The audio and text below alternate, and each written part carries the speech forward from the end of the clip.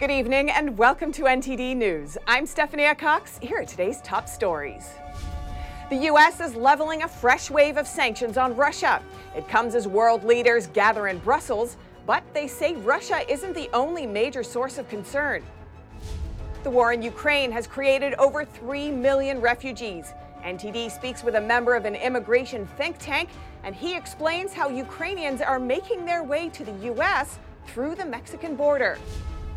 Top executives from 10 major U.S. airlines are calling on President Biden to end the mask mandate for those using public transportation.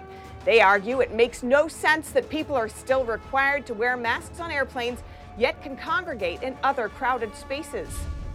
Former President Trump is suing Hillary Clinton and over a dozen others. The suit claims Clinton made false allegations against Trump during the 2016 election, among other things.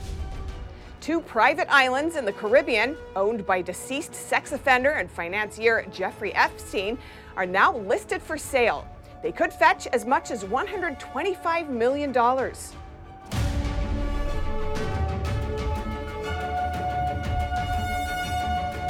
Sanctions imposed on Russia are meant to cripple its economy, but a China ambassador this week urged Chinese businessmen to waste no time and fill the void in the Russian economy. The U.S. and other countries are trying to prevent this. NTD's Melina Weisskopf has more. The White House immediately responded, warning China not to help Russia get around these sanctions. The U.S. and G7 are unified in stopping this. Together, they will soon announce a unified initiative to prevent systematic sanctions busting. The Biden administration is also prepared to enforce export controls if Chinese companies send semiconductors to Russia. The Secretary of Commerce, Gina Raimondo, explains that all Chinese semiconductor companies rely on the U.S. software to manufacture these tiny chips. Raimondo warns, quote, "If we find that they are selling chips to Russia, then we can essentially shut them down by denying them use of that software, and we're absolutely prepared to do that." But there's more that needs to be done to hold China accountable, House Republicans say. At their retreat this week, the GOP is calling on the Biden administration to do more to hold China accountable. Do not let China corner markets. When you look at what happened in America, just from our medical supply, when you look what China is doing when it comes to critical minerals, when you look time and again what China has done on stealing our technology. And the chairman of the China Task Force, Michael McCaul, is urging the administration to learn from the Ukraine invasion to avoid a similar scenario in Taiwan. Moving forward, we can't make the same mistake of not arming Taiwan like we didn't arm Ukraine in advance. Republicans have also been pushing for the administration to investigate the origins of the CCP virus. How can we have hundreds of thousands of Americans killed by COVID, but a government that will not look and know where the origins have created? They also want to hold China accountable for its cover-up when the outbreak first began. Today, Dan Skorback attended a funeral for a fallen soldier in Lviv, Ukraine. While many there were grieving, others expressed pride in the sacrifice he made for his country. Lviv says goodbye to another soldier. Ihor Fedorchik died in combat on the second day of war in Nova Kakhovka. His twin brother said his final goodbye at the Saints Peter and Paul Church in Lviv. Locals came to pay respects, and Igor's brother recalled their last conversation. I remember how he called around 3 o'clock and told us that he loves us. The Lviv mayor told us the city has bid farewell to dozens of soldiers and treated each one as a hero. With every single one, we have the honor to say goodbye to a hero because each one of them gave their life so that we can live. We don't know how many of them God will take, but these funerals are special. The women cry, the men don't have tears anymore, the men and fathers have pride because their sons became a strong foundation for our country. This is very different from before because today our country is becoming stronger every day. Stronger because of the blood spilled by our citizens. And you can see the passion of Ukrainians, the passion of our soldiers. We will fight to the end, to the last drop of blood. You can destroy a certain part of the army, but you can't destroy 40 million people. They don't have so many rockets.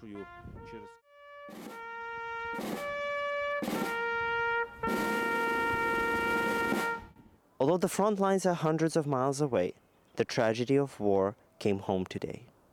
Dan Skorbak, NTD News, Lviv, Ukraine. Are Ukrainians flying to Mexico to cross the border into America?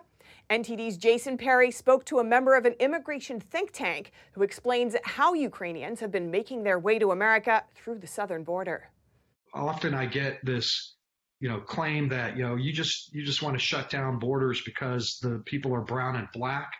Well, these are white Christians, and I say they should not be allowed to come in. Todd Bensman is a Texas-based senior national security fellow for the Center for Immigration Studies and also the author of America's Covert Border War. He says the U.S. can't take any more refugees right now because the immigration system is under siege and is about to collapse due to Biden administration policies. He said since October, there's been about 1,300 Ukrainians that have flown to Mexico and claimed asylum at the United States southern border. We are watching television images and seeing the suffering of the Ukrainian people. And there's this natural sympathy that goes to them because, we're Americans. That's kind of how we roll. Earlier this month, President Biden tweeted, "We will welcome Ukrainian refugees with open arms." But Bensman says, not so fast. He explained that showing up at the border doesn't mean that they should be let in without considering their other options. And the Ukrainians are offered 3-year residencies in any of 27 European Union countries. Those are the best countries in the world to live in, best economies, most freedoms, and the UK also providing this incredible offer. The Temporary Protection Directive allows Ukrainians to bypass the usual asylum procedures and immediately grants them access to health care and the right to work in any of the 27 countries in the European Union. Jason Perry, NTD News. President Biden is in Brussels today meeting with world leaders. What is their latest action plan toward Russia? NTD's Iris Tao has more.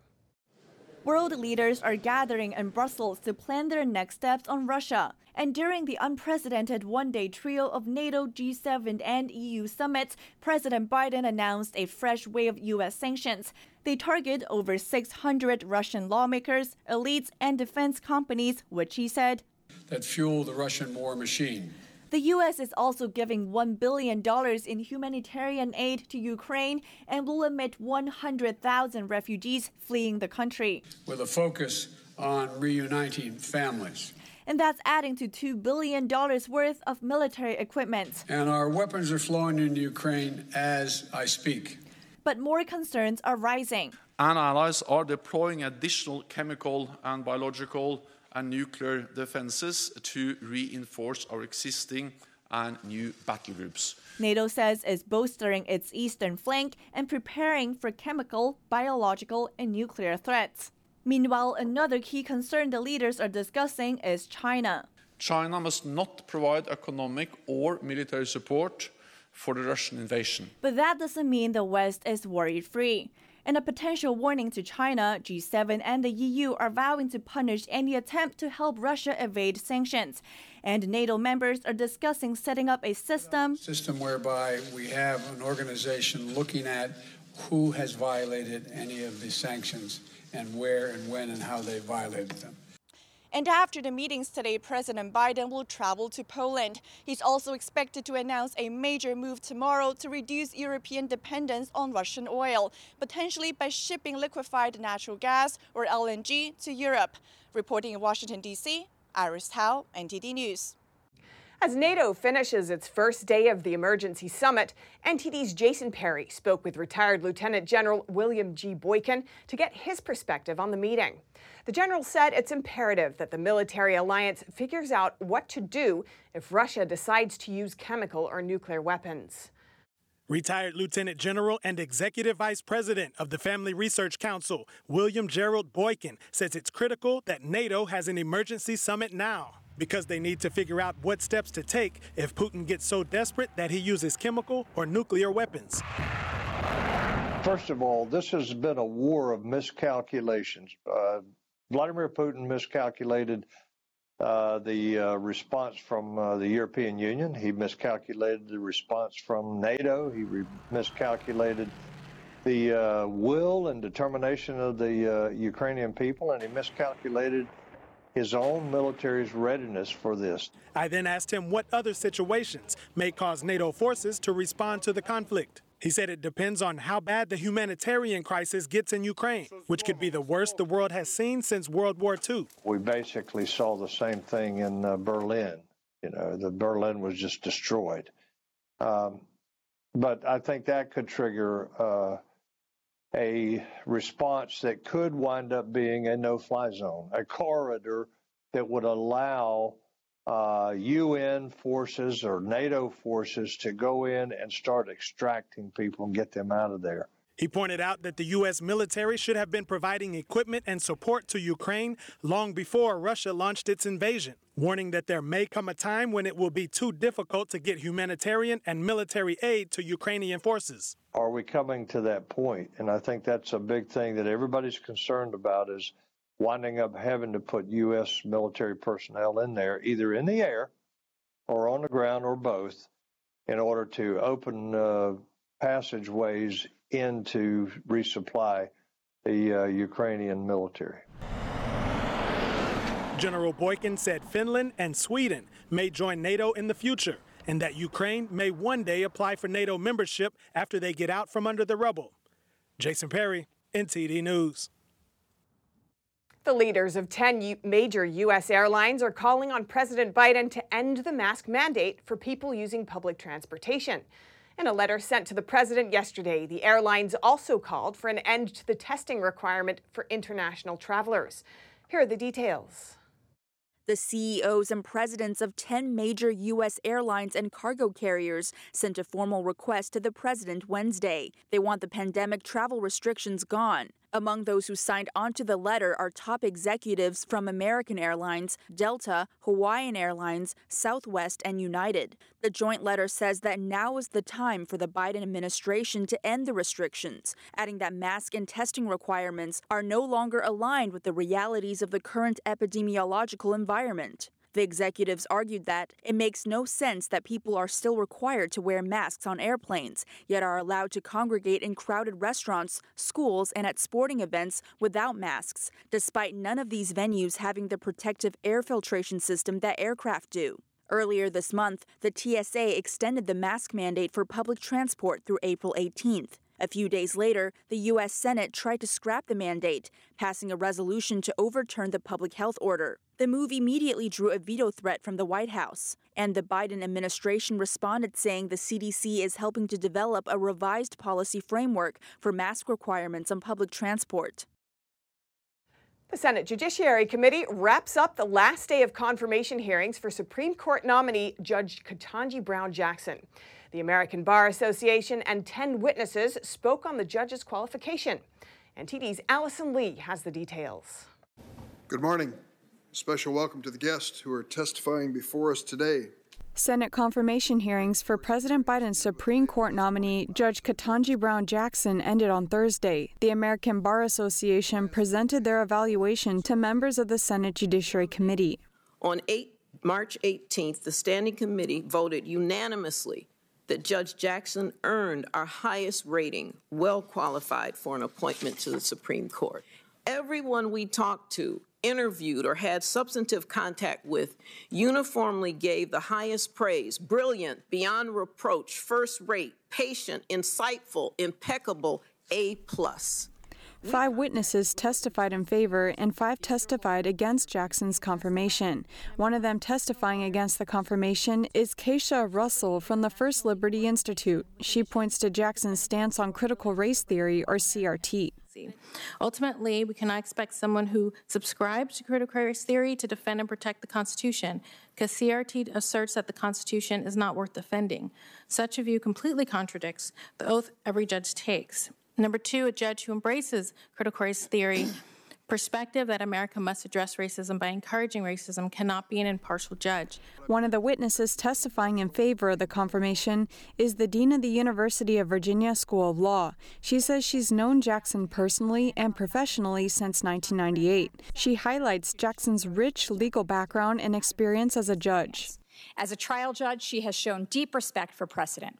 She has written about the importance of stare decisis, which informs her view of the judge's role in our constitutional scheme as simultaneously crucial and modest.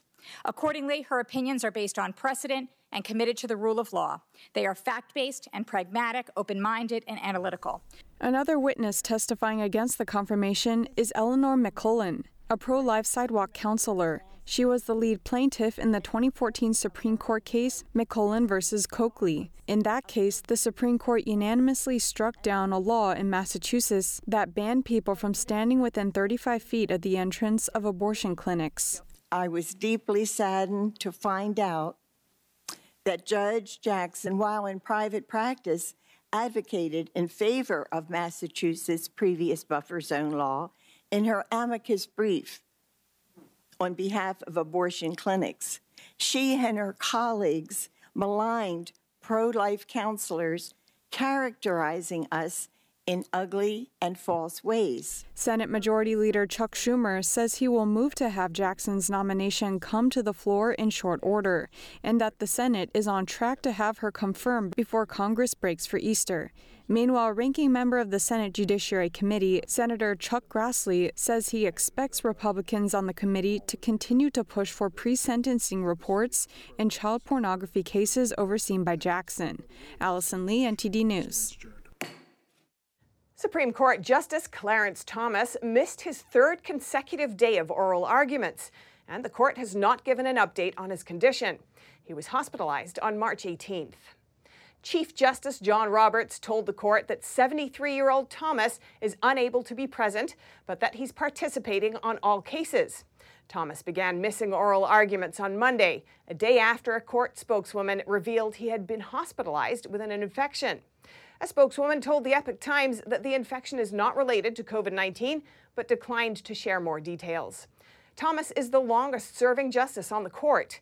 When Justice Stephen Breyer retires this summer, Thomas will become the oldest.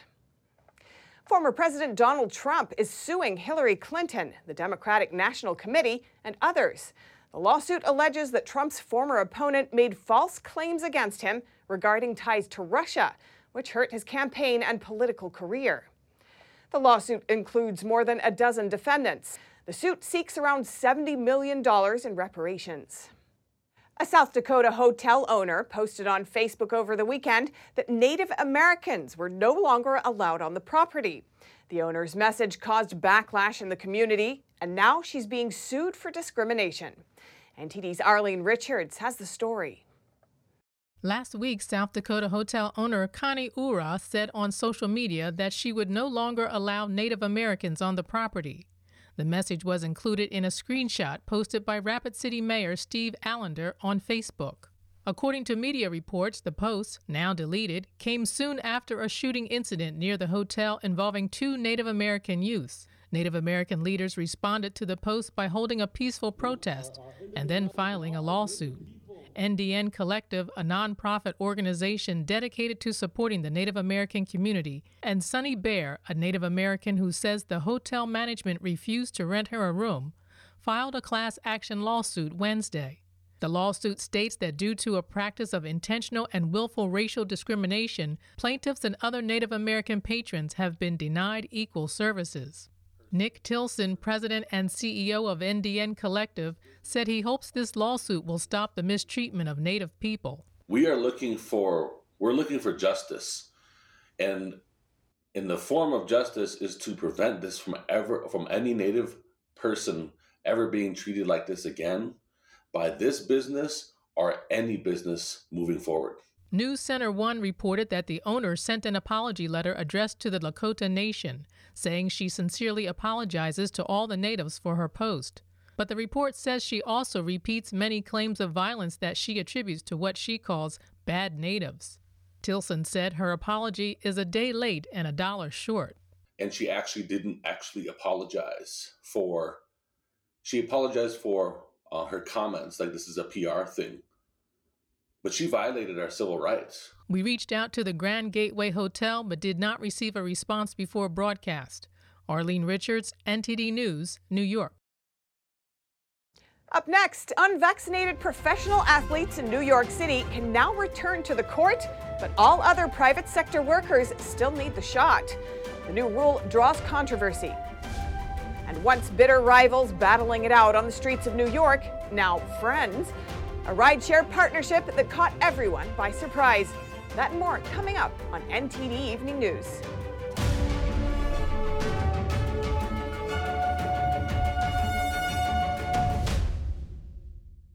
Rideshare giant Uber and the iconic yellow taxis in New York have been bitter rivals for nearly a decade since Uber was created. But now former foes become friends in a surprising new partnership. NTD's Phil Zoe has the story. All right, thank you so much. Grabbing a taxi or grabbing an Uber, there used to be a big difference, but now you soon may be able to get the iconic yellow cab taxi on the Uber app. Uber reached an agreement to list all New York City taxis on its app. That's according to an exclusive report from the Wall Street Journal. We do get rides over here. You see it right here? They show if you accept trips. Bitter rivals of the past, not too long ago, frankly, hopefully coming together. So that's the biggest surprise, I think. I spoke to a New York taxi driver of 10 years, Giulio Palmieri. But it's probably a good idea, you know. The more opportunities we have, the better for everyone, you understand? Palmieri says he has no hard feelings towards Uber. If you go outside of Manhattan, 2, 3, 4 in the morning, you know, you definitely pick up someone going to the airport. Mark Warnquist is the CEO of insurtech company InShare. He was formerly the global claims director at Uber, managing claims for over 70 countries at the time. I'm hopeful that the prices don't go up. They might go up a little bit. We might see a little bit of that. But, you know, we've already seen some price hikes with the pandemic. So I don't think that's the biggest part of this. The former Uber director says with rideshare and last mile delivery picking up, there's been a shortage of drivers. Uber and other platform companies have been trying to find whatever ways they can to increase the supply of drivers. And Uber just did that, right, with 14,000 drivers. That's a very big deal for New York City and for Uber. For this service, taxis won't be using the meter to charge a fare. Instead, drivers will get paid in a similar fashion to riders ordering an Uber X. The partnership is expected to launch later this spring. Phil Zoe, NTD News, New York. More and more vaccine mandates are being dropped in New York City. The latest one affects athletes and entertainers living in the city. Basketball player Kyrie Irving has been in the spotlight because of that mandate over the past few months. NTD's Arian Pazdar has more from the Big Apple. Athletes coming into New York City to play against one of the teams here never had to be vaccinated against COVID because they were exempt from mandates. Home team players did have to be vaccinated. Now that changed, however, and unvaccinated home team players, such as Kyrie Irving, for example, can get back to work. Hometown players had an unfair disadvantage for those who were coming to visit. New York City still has mandates in place for employees of every private and public sector company. Many are criticizing the mayor, saying that unvaccinated famous athletes can get back to work while everyday New Yorkers can't. City Council member Joe Borelli tweeted, "What is the rationale for exempting basketball players from the city's private sector vaccine mandate, but not the ushers or janitors in the arena?" When asked about it, the mayor didn't say what the rationale behind it was, but acknowledged it was a hard decision. There are going to be many tough decisions that I'm going to have to make as the mayor of the city of New York. And we should be glad that there's a mayor who's willing to make tough decisions to get us through these tough times. This week, the city got a new health commissioner. When asked how long the mandate for private employees will stay in place, he said it's going to stay indefinitely. Arian Pazdar, NTD News, New York. And in the college ranks, March Madness resumes tonight with 4 games on the schedule. That includes a Duke versus Texas Tech matchup that could be Coach K's final game. NTD's Dave Martin has more. Tonight's games tip off at 7 with top-seeded Gonzaga taking on Arkansas. The Bulldogs have gotten off to slow starts in each of their first 2 games, but look for them to get off to a fast start tonight. Gonzaga big man Drew Timme rallied the team from 10 down at halftime against Memphis Saturday to win, while Arkansas quietly recorded a win over Vermont in the opener and then New Mexico State in the second round, despite shooting just 27% from the floor. Look for heavily favored Gonzaga to advance. Villanova won their first 2 matchups with relative ease, giving coach Jay Wright 18 wins in his last 21 NCAA tournament games. Meanwhile, Michigan used 2 second-half comebacks to make it this far, as 7'1" center Hunter Dickinson led the way. His presence in the lane should help Michigan upset the smaller Wildcats. Texas Tech looks to play spoiler as they take on Duke in Coach K's final tournament. His Blue Devils needed a late-game comeback to top Michigan State Sunday, but you don't win 5 national titles without knowing how to win games like that. It's hard to see his team falling to Texas Tech at this juncture. The final game features the 2 teams with the most wins this year. 33-win and top seed Arizona needed overtime to get past a 13-loss TCU team last time out, while 31-win Houston pulled away in the second half against a tough Illinois squad. Watch for Houston to advance in a low-scoring affair. Dave Martin, NTD News, New York. Tiger Woods fanatics, those with money to spend anyway, have a chance to walk away with a historical piece of sports memorabilia. The clubs used by Woods to complete his so-called Tiger Slam in 2000 and 2001 are currently being auctioned by Golden Age Golf Auctions. The set is comprised of 9 irons and 2 wedges, and all are said to be well worn. Auctioneers are expecting the price to fetch more than $1 million. They said the clubs were last privately auctioned in 2010 and had been displayed in a Houston office complex. Woods' Tiger Slam started in 2000 when he won the final 3 majors, the U.S. Open, British Open, and PGA Championship. It then continued in 2001 when he won the Masters, becoming the only golfer in the modern era to win all 4 majors in a row. And coming up, another brazen smash and grab in broad daylight. Robbers looted a jewelry store in a wealthy California city and got away with up to $5 million worth of merchandise. The California State University system will no longer consider standardized tests for its admissions. The school system will now focus on other, yet-to-be-decided factors to select incoming students.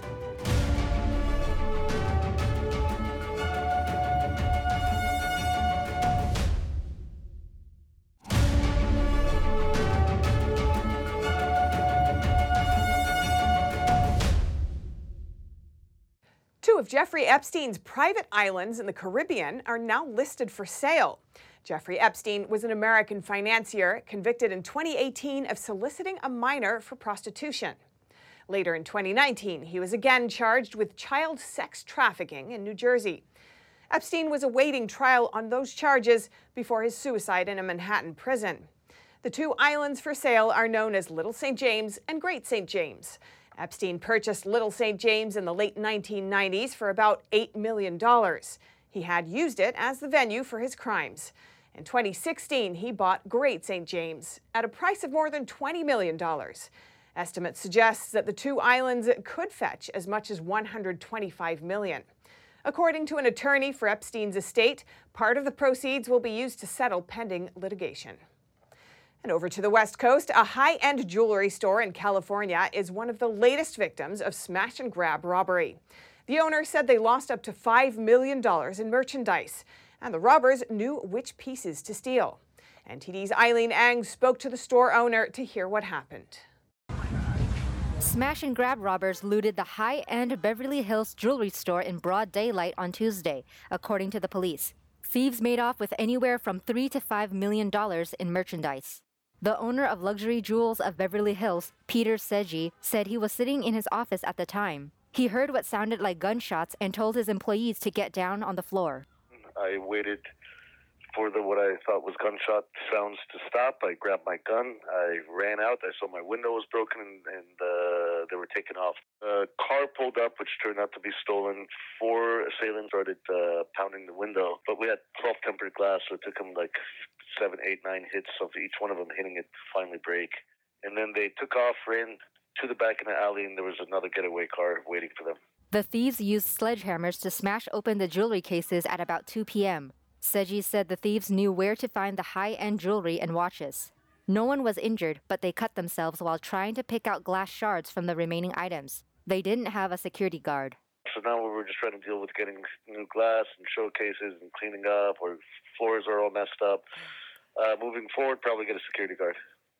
The Beverly Hills Police Department is investigating the case. Critics have pointed to California's Proposition 47, which changes certain crimes from felonies to misdemeanors, as a culprit for the increase in smash-and-grab robberies in the state.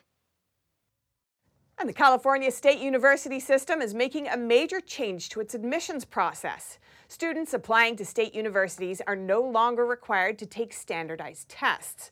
NTD's Cynthia Kai has all the changes parents and students alike will need to watch out for. The California State University system will permanently abandon the use of SAT and ACT tests in its admissions process. The policy was first implemented on a temporary basis during the pandemic. And now, the CSU Board of Trustees voted unanimously to scrap the use of the standardized tests on Wednesday.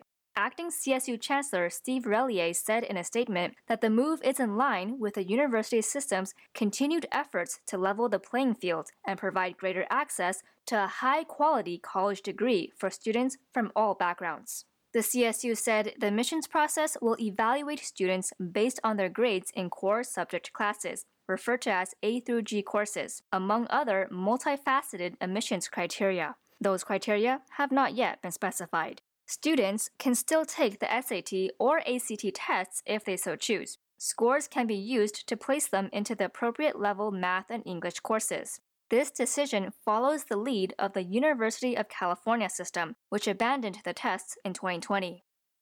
California's governor signed a law that would reduce abortion costs.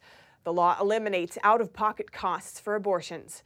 A senator from Southern California first introduced the bill. More from NTD's Eileen Eng. Governor Gavin Newsom signed a new law that eliminates out-of-pocket costs for abortion and abortion-related services. In a statement, he said this would protect and advance reproductive freedom for all and ensure affordable access to abortion services so that out-of-pocket costs don't stand in the way of receiving care.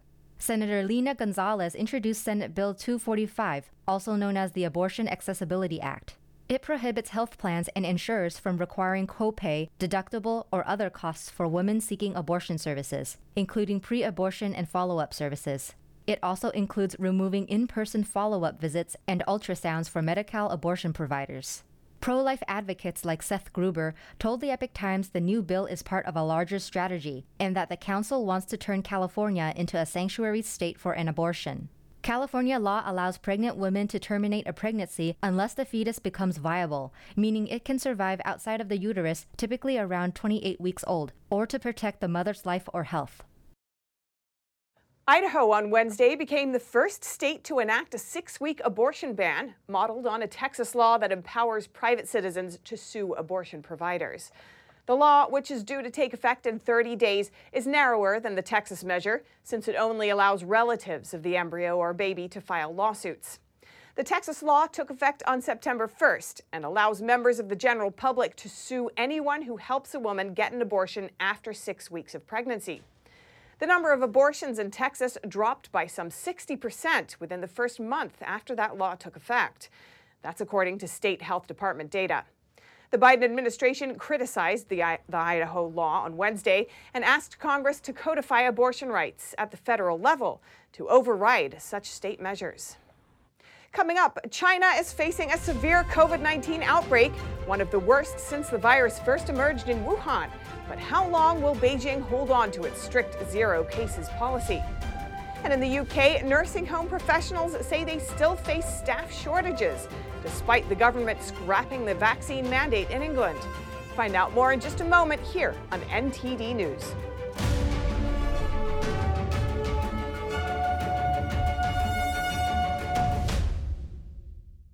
China has been implementing some of the world's strictest virus policies. But after 2 years of shutdowns, mass testing, and quarantines, China's strategy is now being tested like never before. Here's more. For much of the globe, living with the Chinese Communist Party or CCP virus has become the new normal. The infection causes COVID-19 and has appeared as a number of variants around the world. Countries are largely adapting to seeing low numbers of virus long term. But in China and Hong Kong, a strict zero cases or zero COVID-19 policy is still in place. Though the Omicron variant has given the goal a run for its money. Fundamentally, I think Chinese government actually put itself above the natural laws.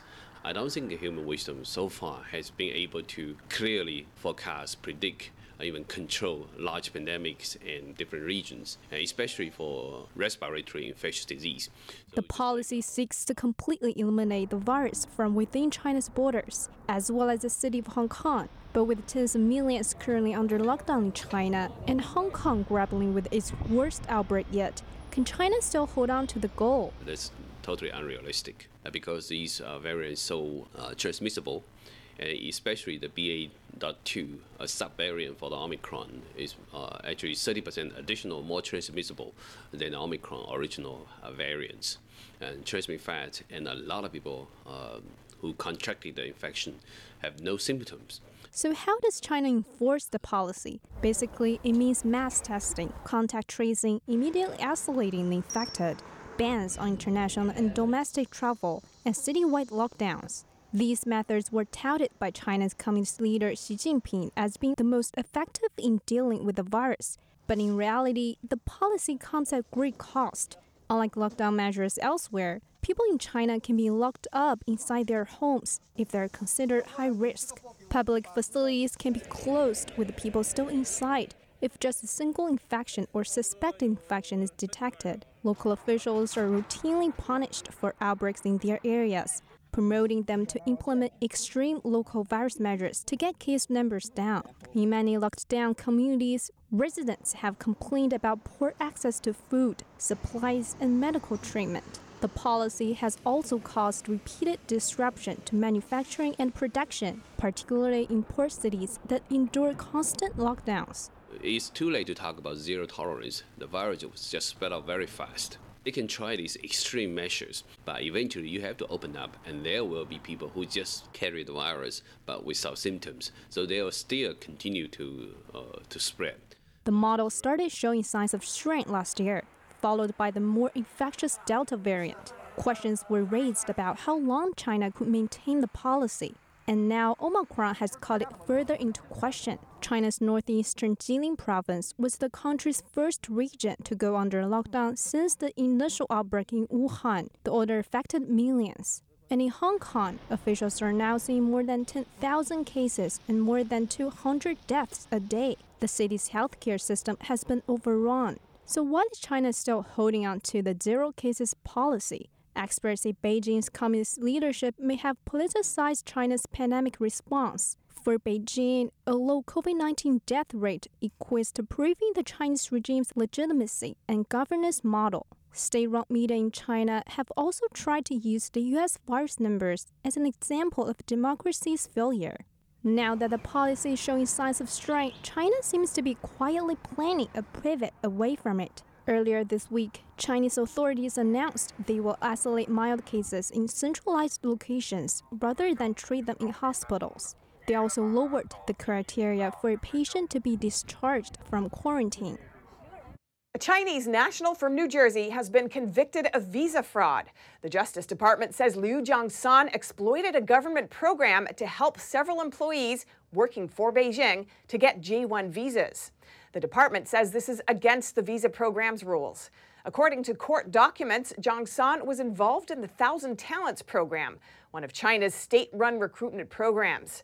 He now faces a maximum sentence of 5 years in prison.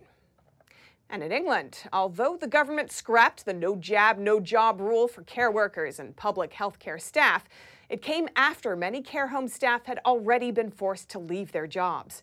It's uncertain how many of those staff will return to work in the sector, even with the government's U-turn. At Care England conference, NTD's Jane Werrell spoke with industry professionals about the challenges they face. The government made it a legal requirement last November for anyone entering a care home in England to have 2 doses of the COVID-19 vaccine. Friends and family of care home residents were exempt, but care home workers were told to get the jab or lose their job. The government may have scrapped the vaccine mandates, but it's uncertain whether people will want to go back to the jobs they lost. Now those care homes are still trying to recoup the staff that they've lost. They could re-employ some of those staff, but the reality is if you've already been sacked from your job, you're unlikely to want to go back to work for them. It really has heavily affected a sector that has been working so hard and tirelessly over the past couple of years. And then for the legislation to come in place, meaning that many care workers have had to choose to leave their position, has had a real significant impact on the sector itself. Not only have we lost really great care workers, they may have gone out and found other positions in other sectors now.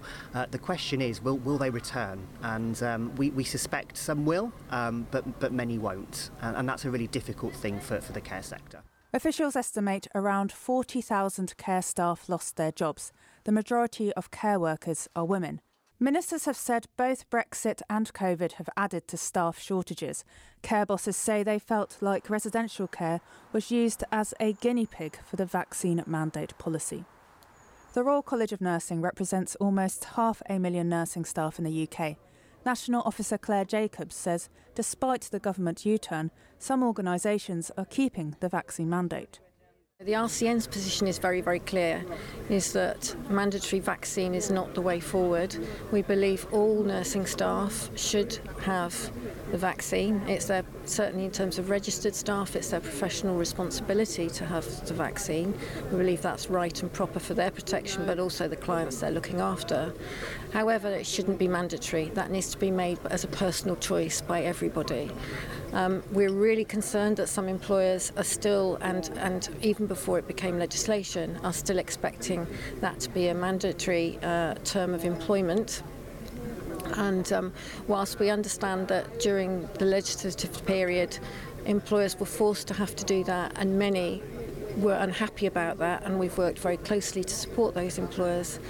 There are other employers that actually continue to make it a mandatory requirement, which we think is not fair. It's worth mentioning that the Health Secretary made a speech at the Care England conference, and in it he thanked care home leaders and care home staff. He said that COVID isn't over, but also said that the country is better defended against it, highlighting the vaccination programme, testing and also other treatments against COVID. He also said in response to a question that if there was an outbreak of COVID-19 in a care home, that it would be up to the care home manager's judgment on what measures to take.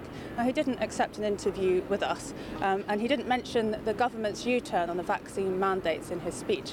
And of course, those vaccine mandates left a lot of care workers in a difficult position. I mean, some care workers would have taken the vaccine even though they weren't quite sure about it.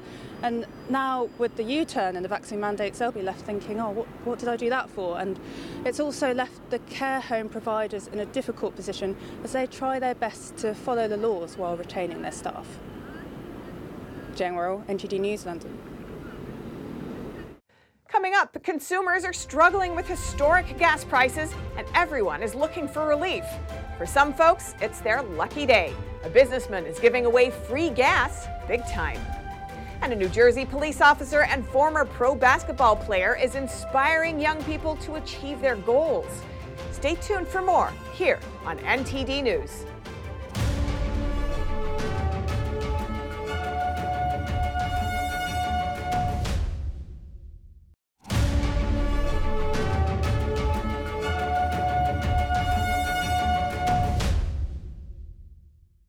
Skyrocketing gas prices are hurting everyone, and one Chicago businessman is helping out.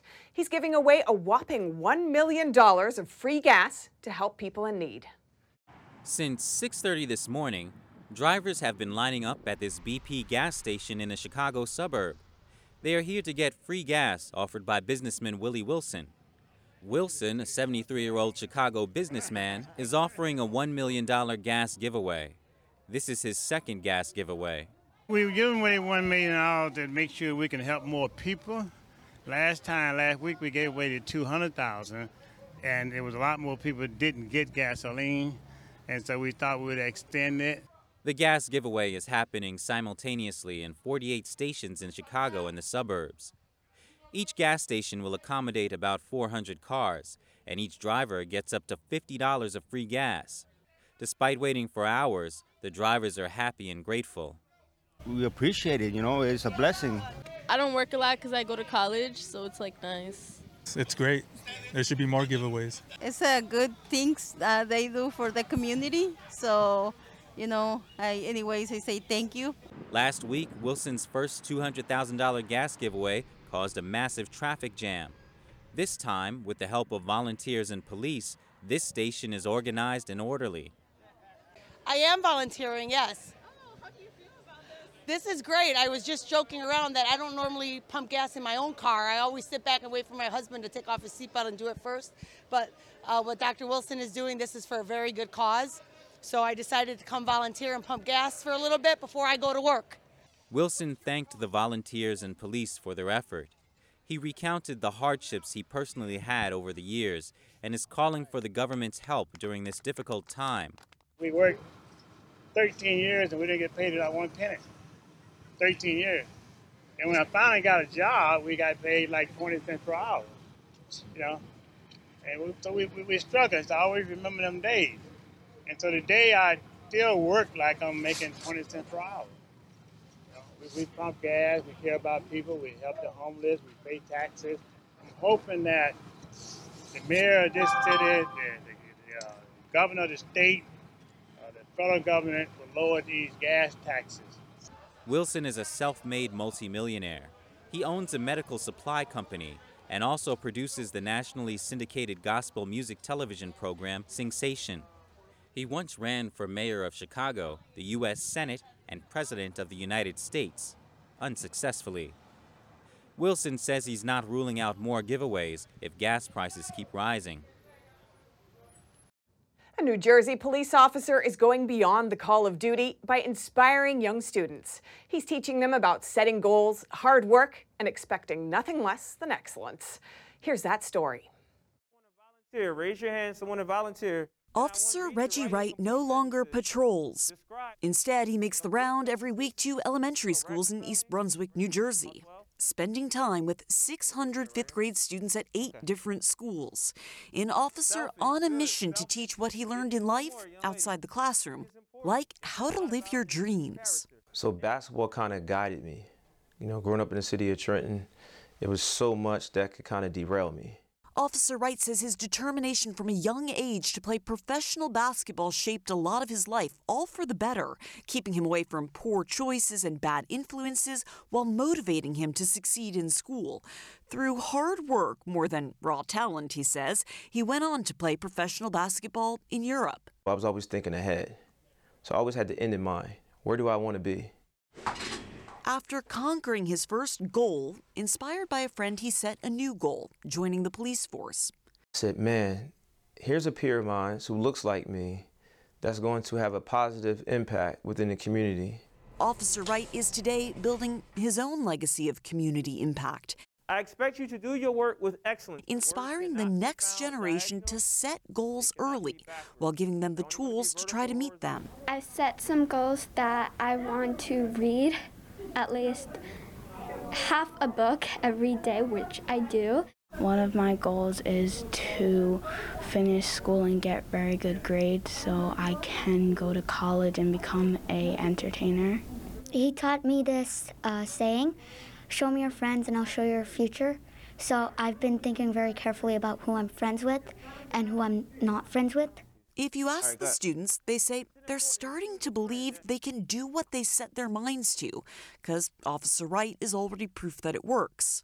The curriculum talks about setting reachable goals, making responsible decisions, identifying and managing your emotions, the effectiveness of communication, the influence of the peer group. It's part of a New Jersey-based program called Law Enforcement Against Drugs and Violence. Officer Wright says the lessons rang true to him, so he pitched it to the schools. And his students are proof he has succeeded again. My favorite thing that's definitely I like getting taught is definitely respect. It tells me how to respect others. It tells me how other people respect me. And that's all for today's news. Thanks for tuning in. I'm Stephanie Cox.